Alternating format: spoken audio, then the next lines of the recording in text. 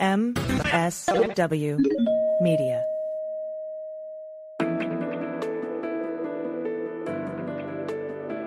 Spy Talk, a podcast at the intersection of intelligence, foreign policy, national security, and military operations. Hi there, I'm Jeff Stein, and this is Spy Talk.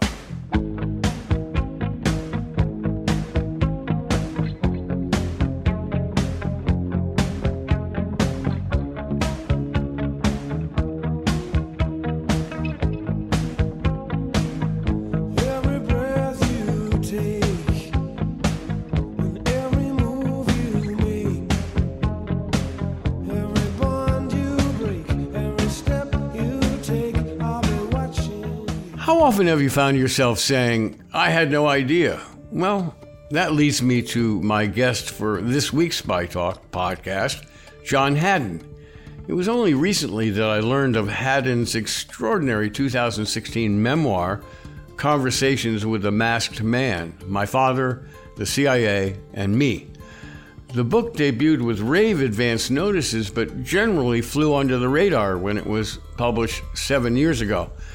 So I was eager to read the book, the beating heart of which is verbatim transcripts of Haddon's intimate, oftentimes unsettling dialogue with his father, a career CIA Cold War operative in the sunset of his life. Haddon Sr., who died in 2013, operated against the Soviets in post-war Berlin and Central Europe, and in the 1960s became the agency's chief of station in Tel Aviv. As such, he was tasked with getting to the bottom of Israel's clandestine nuclear bomb program, which put him in the crosshairs of Mossad, as well as some U.S. officials who wanted evidence of a U.S. connection to Israel's secret program to remain secret. Today, John Haddon, who shares his father's name, is an actor, director, playwright, and teacher based in Vermont. His productions have often included works by Shakespeare, especially those featuring torturous relationships between fathers and sons. His solo show, Travels with a Masked Man, is based on his memoir. John Haddon, welcome to Spy Talk. There's so many things I want to talk about with you today. The first, of course, is the question of growing up in a CIA family where there are so many secrets and everyone's playing a role. The other is your father's very interesting career as a case officer in what's now called the National Clandestine Service, which is to say he recruited and managed foreigners willing to spy or do other things for the United States in secret. Another is your father's very interesting remarks about his tour as chief of station in Israel. Another is his views on James Jesus Angleton, a notoriously paranoid head of counterintelligence, who began suspecting virtually everyone around him, including your dad, as a Soviet-Russian mole. He had very candid and raw feelings that he took away about the CIA and intelligence work in general, which he had very contradictory feelings about. At points in your fascinating dialogue with him, he thought maybe intelligence was a waste of time, and yet he was very patriotic. So my first question is, how did you get him to unburden himself about his career, including some very sensitive issues? Well, it was all of a sudden, one afternoon, a whim flitted across my mind, and I said, hey, would you be willing to have me interview you on tape for a book? And almost immediately he said yes. And I just didn't expect that at all. But then I was caught. And I was in. And then when we got going, he gave me 18 to 20 hours of uninterrupted spill about his life and his career and, the doubts that you mentioned. Just fascinating. You seem to have inherited, you write in your book, kind of a habit of lying to people early in your life. Do you think that was because of his own official lying about his life? I mean, he had to play the role of a diplomat when he was really a spy. What do you think? I've thought about that a lot. I haven't come to any absolute conclusion. Partly it was part of our relationship. I was in such trouble all the time that I would do anything to avoid the repercussions. of having done something wrong. So I always tried to wiggle out of it. I've gotten better. Well, it seems like the things you recount in your book are normal, preteen lying and squirming out of things and dissembling before your parents. It doesn't nothing too serious. It's a big issue for me. The whole question of truth and deceit. I don't know why, but it's a big issue for me. Well, you grew up in a family and in an environment of deceit. I mean, that was your father's role to play as something other than what he was.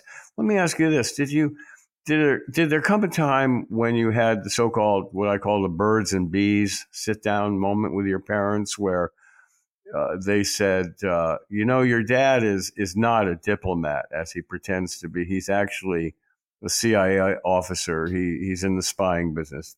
Was there a sit-down? No. An old colleague of his who happened to be teaching at the prep school where they had sent me had married recently, and his wife didn't understand that these things were not to be talked about. And so the two of us were standing at some function very awkwardly with nothing to say. And she just kind of blurted out, "Hey, isn't it interesting that your father and Jimmy were in the CIA together all those years ago?" And that was the kind of the supersaturated solution moment. And that it all made sense suddenly. Before that, I had no idea. That was right after the Kent State shootings. So it was an interesting moment for us late teenagers. 1970, yeah. So your dad thought it best to conceal from you his clandestine activities, his double life, as it were. Did he ever engage you, looking back, use you for cover for some of the activities? I talked to someone else who grew up in a CIA family who told me how his dad used to take him on walks in the park, which looked like a very innocent thing to do. And yet his father was servicing a dead drop under a tree. Did your dad engage you in CIA activities? Oh, I think that's common, that the family provides cover for all kinds of things at parties, functions. The reason that we had a membership at the Sharon Hotel pool where we could all play and get out and stay out of trouble. That turned out to be a good place for him to meet people without being followed, that kind of thing. I do remember a picnic. This is maybe jumping ahead a little. He packed us all into his Ford Falcon in Israel and said, "We're going on a picnic." So we drove a few hours out to the Negev, out to the desert, right up to the nuclear reactor at Dimona, whereupon he handed out peanut butter sandwiches like playing cards, and then got a pair of garden shears out of the trunk. Now, this is why I remember this, is because he had no interest in gardens, whatever. So that was unusual. And then he went and plucked desert shrubbery and threw it all in the trunk, packed us all back in, turned around, and we went home. And that was the picnic. It was later I found out from Roger Madsen, the nuclear safety engineer, that radiation has a very distinct isotopic fingerprint, as it were. And he was comparing the isotopic print on those shrubs with the ones surrounding the plant at Apollo, Pennsylvania, NUMEC, and they matched. Mm-hmm. That was one of the most fascinating episodes in your book, actually. Your dad's job in Israel was to find out what Israel was doing in terms of building a bomb, how far along they were. And that's why he was out in the desert pulling up shrubs to measure the radioactivity in them. And during this time in Israel, it's also another interesting part. It was also to identify the exact, the source of that highly refined uranium, so that he knew that it was the same stuff refined at that particular refinery. Yeah. And the Israelis, although we think of the Israelis as very close allies, the Israelis are actually, as your dad recounts in the book, they were intent on keeping the extent of their nuclear bomb program, keeping it from the Americans. Yeah. Now, I should say now that I myself was completely oblivious to all of this. Sure. And in fact, I only know what he told me. So I'm not exactly, your platonic firsthand source. He goes on to talk about being followed everywhere by Mossad agents, that's Israeli intelligence agents, and that they bugged your house and so on. Yeah, which he found amusing and welcome. He welcomed it, actually. He didn't try too hard to conceal who he was, and he claimed that way everybody knew who to talk to if they had something to say. Meanwhile, he was busy talking to all kinds of people that had nothing to do with what he was looking for, which was both enjoyable for him, but it also threw everybody off that was trying to follow him because they couldn't possibly keep up with, this opera singer and that archaeologist, and this bocce scholar. He described intelligence work as basically just talking to people. He seemed to have a lot of disdain for a lot of the covert activities involved in the spying business. It kind of shrugged or dismissed it and said, the best thing an intelligence officer can do is just find out what's going on by talking to people, right? Yeah, that's right. In fact, it was more than a shrug. I think he had a really hard time with the way that the CIA went into operations and assassinations, and a hand over fist was losing trust amongst other nations, which was, without trust, you couldn't get anybody to talk. So he thought, if you don't have a high moral ground to stand on, there's no way anybody's going to trust you, or have the incentive to do so-called good. Yeah. He had a very dim view, in particular, of covert action, overthrowing governments and so on. Let me quote from the book, your interview with him. He says, it was with these cowboys who thought bombing and assassinations were the way to get things done. For one thing, presidents used it as a Band-Aid. Diplomacy takes too long and they can't always go to war, so they need something in between, something that they can deny. He called covert action puerile shenanigans, which have caused us, quote, nothing but grief and harm. They have nothing to do with espionage. They damage our intelligence in more ways than one. Did those remarks surprise you? Did you have a different view of CIA at that point, or your father's work? I found that quite jarring. Was it jarring to you when you heard him say that? I was surprised at the vehemence of his feeling about it, but I wasn't surprised by his point of view. Why not? I guess, I'd known him all my life, and when I discovered at the age of 17 that he was a CIA agent, for instance, it didn't feel to me like, oh my God, I've got this evil father. In fact, I was relieved to find out that he was not a diplomat, because by then I had somehow gotten a sour view of diplomats overseas. I always loved being in other countries, but I was always a little embarrassed to be American.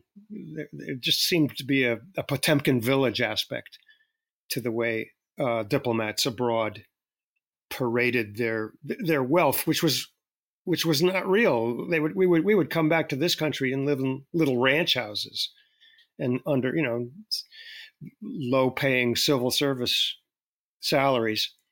But overseas, diplomats are sort of made into flower bouquets so that everybody's overly impressed with Americans. And then that kind of leaks into the way many diplomats, at least from my point of view as a 13-year-old, saw themselves as, better than everybody else. And in fact, I thought I was better than everyone else because I was American. And then when I finally got to this country, of course, I saw that it was a whole different game than what I had expected. You grew up in and around American embassies in several countries, and that was a much more innocent time in the 1960s. It was before all the revelations about assassinations and covert action came out during the so-called Frank Church hearings and so on. Did any of that surprise you when it came out? I mean, here you were growing up in a CIA family. Did that shock you when, as it did many Americans, to learn about all the covert action and assassinations and bombings and so on? No, there were nuggets of information that I hadn't heard about, but overall, it didn't seem surprising to me at all. That's what I expect. I mean, we had been at it for quite a while, from recruiting Nazis right after the war to spy on the Soviets, to the overthrow of Mossadegh in when I was born in 1953, and I was a rebellious young anti-war protest type that my father actually thought I was an asset working against him. I was on the KGB payroll. What? Yeah. No, not for real. Yeah, he thought through SDS. You're being sarcastic. No. Through SDS, he thought I was somehow supporting myself by maybe I was an unsuspected. SDS, let's just stop and tell people 50, 60 years ago now. SDS, Students for a Democratic Society, was a left-wing, anti-war, pro-civil rights movement, very radical in its time. So you got involved with anti-war activity at a time when he was CIA station chief in Israel, or around that time. So did that become a point of conflict between you two? I mean, to the point that he thought that maybe you were a Soviet asset? He had tested this. At one point in the interview, I said, that reminds me of that time when you thought I was working for the KGB. And he said, oh, yeah. And then we talked about how he sent me off to a kibbutz in Israel in 1969 to a friend of his who was one of his favorite opposites, as he called them, a former KGB guy, originally from Brooklyn, who was on this kibbutz. And he set me up with this guy as a kind of surrogate father, the way the volunteer adult relationships work on kibbutzim. And he was testing me to see if I was spouting stuff, and that he could put his ear to the ground and find out if I was. Well, of course I was. I was a big blabbermouth. I would say anything that came to my mind, especially if it was kind of illicit and exciting. So it convinced him that I was a security leak, and probably a threat to his career. Yet you didn't know much about his CIA work at that time. How old were you then? In the kibbutz, I was just 16, just turned 16. So, I mean, at 16, you weren't aware of his, you might have been dimly suspicious of his work, but you did not know he was a CIA officer. And so you weren't much of a security risk. I guess he thought maybe because you had left-wing views, you were a threat to the country. He really saw you as a threat to his own career? Well, I think he didn't feel all that threatened in general. There were times when he broke the rules himself and didn't seem too concerned about the extent to which that put his career in jeopardy. But there were things I knew. I mean, I knew his whereabouts. There were all kinds of things that I knew that I didn't tie together with the fact that he was station chief. We have to take a quick break. We'll be back in a sec. The funny thing is that I think he had tried to clue me in, and I was just too naive and too trusting to pick up on it. Now, for instance, once I went to his office in the embassy to do my homework, and it was way up on the top floor, and I'd never been to his office, and I thought, oh well, this is because he's a low-ranking second political secretary, so they must have stuck him as far away from the lobby as possible. And given the higher ranking people more nearby offices. Well, except that his office was half of the whole top floor, where all the surveillance equipment was, of course, on the roof in the Tel Aviv embassy. And guarded by Marines. And it was the only floor that had these Marine guards with rifles and puttees standing on either side, stone-faced. And then when he went, he said, "Oh, I'm going down the hall," and the only other person up there was the ambassador. And he said, "So just while I'm gone, just don't look in that file." And he pointed at the open file and left. And I went over, of course, to look at it because I was curious. Sure. And it was a big fat file that was marked Kim Philby.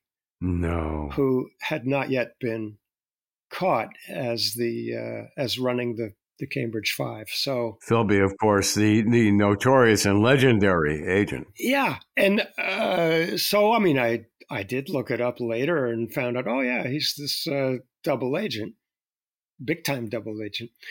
But it still didn't occur to me, well, so what? Of course, he could have a file on that. But there were other things, too. Like Richard Helms came to visit us in Israel shortly after he'd been appointed as the director of CIA. And he was on the cover of Time magazine, which I recognized. But I just thought, oh, okay, so the director of CIA came to see us in Israel. So what? But my friend at the time went to his father and said, you know what, is Johnny's dad a CIA guy? And he was 11 or 12. And the guy said, oh, yeah, he is, but don't tell Johnny. And so he never did, but he could have. And so there was all these little clues all over the place, but it never occurred to me to put them together until later, of course. Wow. Must have been a very confusing time. I mean, it's a very difficult time anyway, 11, 12, 13 years old. That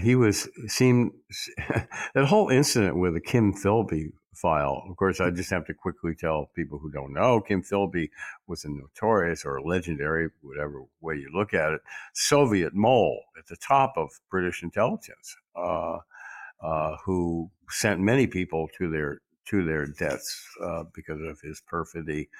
And he left a file on Philby open for you to see. I guess that maybe, looking back, was that a way of him trying to kind of hint to you that he was not just a regular diplomat, that he was in the spying business? Yes, absolutely. I mean, it was partly, I think, he wanted me to know that I was bigger than his assignment said he was, as a matter of pride. But I also think he wanted me to know, but he didn't. But it was impossible for him to tell me. On the other hand, later on, he told me that it was important for kids not to know anything, because if they're taken and interrogated, interrogators can tell right away if they don't know anything. But if they do, then it can go badly. And how much later was that he told you this? Is this when you're both, but he's elderly, near the twilight of his life, and you're a full adult? Years later, yeah. And what do you think about that now? I knew that he was CIA from 17 onwards, so it was always in the background of our conversations, and our conversations in any case had always been about politics around the dinner table. It was a kind of vicarious way for us to disagree about other more personal things. So we would get very heated about current events, and I assumed that he was that he towed the line in every way. So I assumed that he was in favor of the war in Vietnam and so on.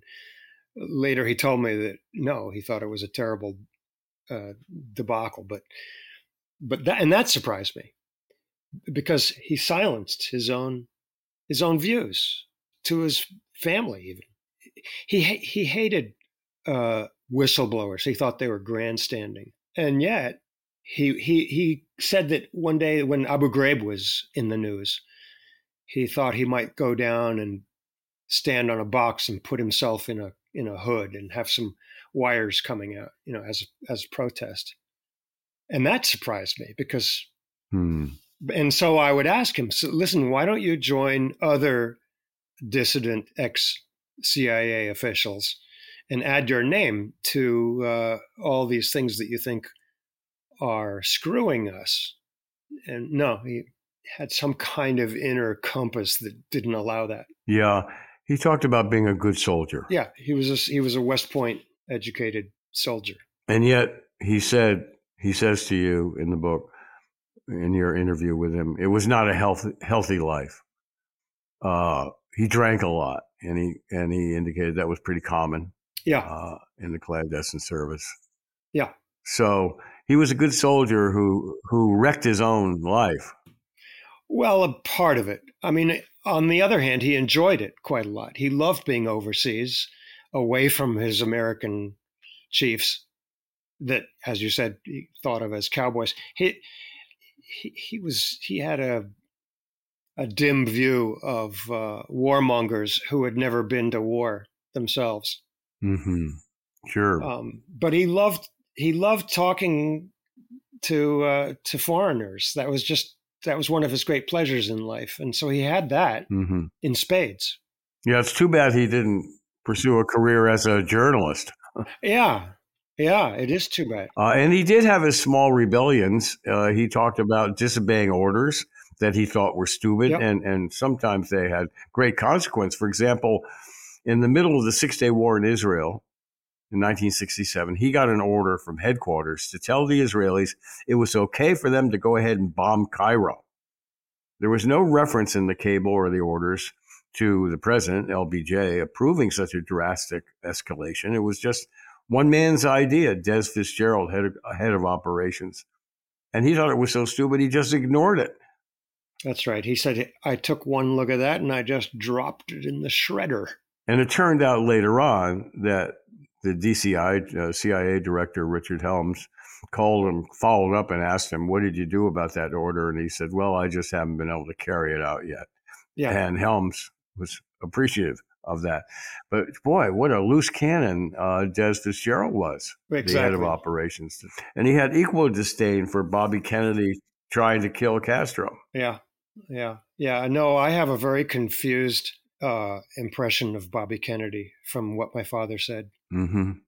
Yeah, when I first learned some more than 30 years ago from a former CIA officer who told me that Bobby Kennedy was in charge of everything regarding getting rid of Castro, I didn't believe it. It didn't.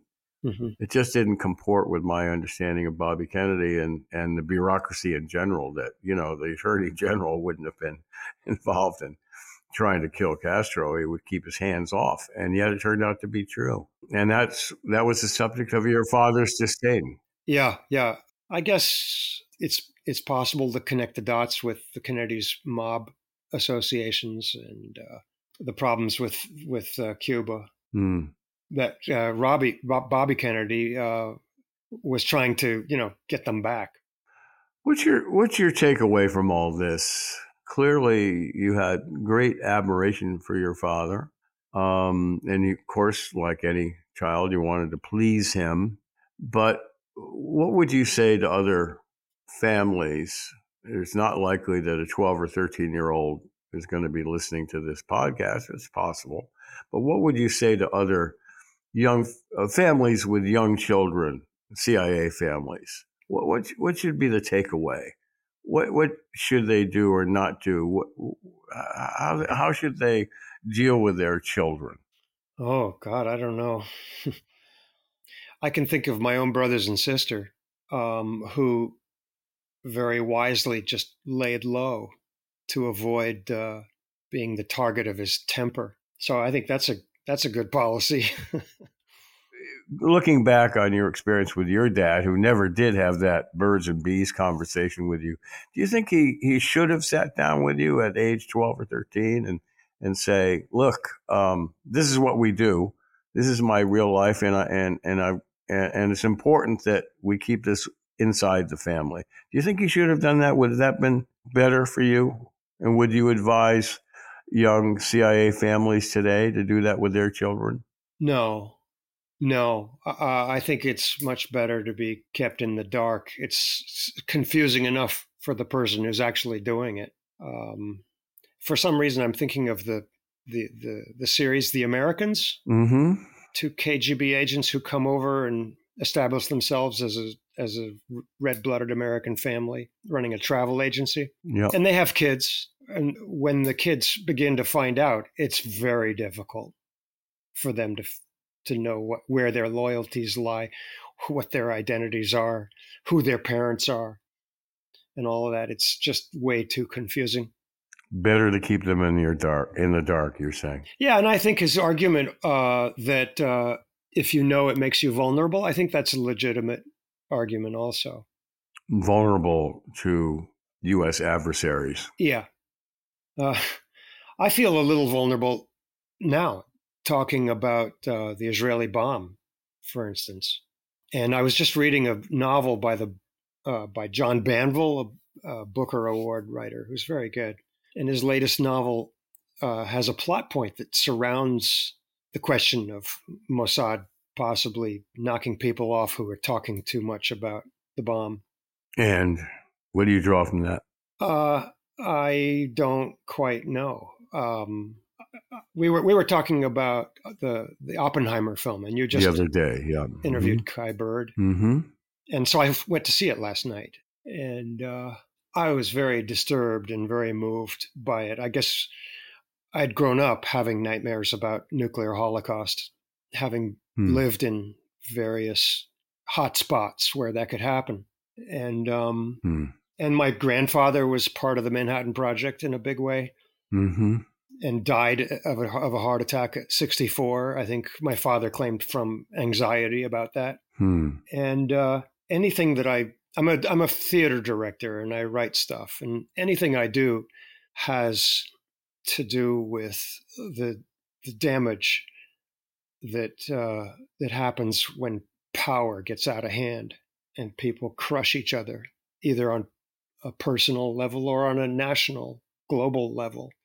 And I remember reading the book On the Beach by Nevil Shute when I was about 11 or 12. And I can remember it clear as day, just thinking, oh, yeah, that's where we're going. It's about a global nuclear war. I remember reading that myself in high school. Yeah, it's a very convincing story. Startling. Yeah.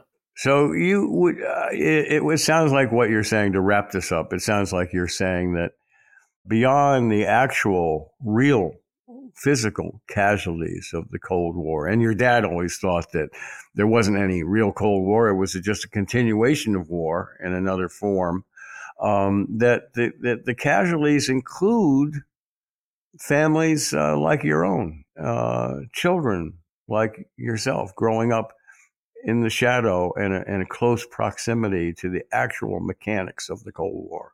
Sounds like you were a casualty too.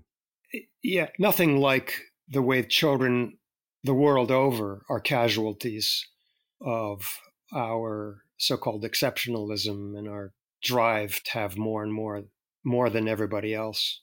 Children scrambling around on toxic waste sites in the Congo to get minerals for iPhones, that kind of thing, just massive starvation everywhere and people living under rubble. It just... I can't stand it. And my father felt that way as well. He claimed to really dislike the human race in general. And that was the kind of the theme of our argument all the way through that book, was I was trying to convince him that there was something worth continuing this human experiment for. And he didn't think so. He said, I'm rooting for the cockroaches. And all the things that he would say to me growing up seemed to be prophetic, and it always irritated me. Like, well, one of the things he kept saying was, "Oh, it can't happen here." Well, it can happen here, and he had smelled the rotten, drowned bodies in Dresden, and seen, what was the outcome in Germany, and he just said, Germany is not different than this country here at all. That war could come here and devastate us. Oh, yeah. That internally we can do that to ourselves. But the Middle East, he considered the the tinderbox, that he thought that's where it would all explode. Mm-hmm. And we keep pouring armaments and stuff into that little tiny part of the world. And Israelis themselves talk about the Samson option, which, taken from the story in the Bible, is the metaphor for, well, we've got missiles trained at all the major cities. So if anybody takes us out, you're all gone. And it just seems to me that as a human species, we're meant to do something else. We're meant to take care of each other. We're meant to experience love. We're meant to appreciate the miracle of life in all its unbelievable, unfathomable variety all around us. And it seems like we're just several hundreds of thousand years away from that before our brains can get what we're really here for. And meanwhile, we're just destroying ourselves. Like, we're in our terrible twos and there's no nanny around, tell us, no, put it down. Yeah. The bomb. Yes. Put it down. Mm-hmm. Don't kill your brother. No. So that drives me on some very cellular level. It's interesting that in so many ways you and your dad came together in your views over the years and at the end. I think by doing this crazy project with him, we found a connection that we'd been missing all our lives. And so when you said something like that, it made me think, maybe I won after all. My flower child self got something done. I made peace with him. I urge everyone to read your book, Conversations with a Masked Man, My Father, the CIA, and Me. It's just fascinating on so many levels, and it's revelatory in terms of Cold War activities, so that there's much to be learned from it about Cold War history. But the dynamic between you and your dad was absolutely fascinating. And for anyone interested in intelligence activities and CIA and growing up in a CIA family, I highly recommend your book. And I'm so grateful that you spent this time with me today, John. Thank you. Pleasure. And that's it for this week's Spy Talk. Be sure to check out our complete podcast archive at the MSW Network or on Apple or wherever you get your podcasts. And if you haven't already, do check out the Spy Talk news site on Substack, where our deeply experienced contributing writers offer a steady diet of scoops and original analysis. Just Google Spy Talk and you'll find your way there. This edition of the Spy Talk podcast was smoothly produced and edited, per usual, by Molly Hawkey for MSW Media. And, oh, by the way, that music you're hearing, that's Every Breath You Take, of course, the Monster 83 hit by The Police, fronted by Sting. Interesting footnote, Sting says he started writing the song at the late Ian Fleming's secluded estate in Jamaica, and as many Spy Talk followers also probably know, the band's drummer was Stuart Copeland, whose father was the legendary CIA ops officer Miles Copeland. Sting said the song had nothing to do with the CIA or espionage. That's it. Thanks for listening. I'm Jeff Stein. For more original reporting and insights like this, subscribe to spytalk.co on Substack and follow us on Twitter at @talk_spy. If you enjoyed our podcast, subscribe and leave a review on Apple Podcasts, Spotify, or wherever you get your podcasts. MSW Media.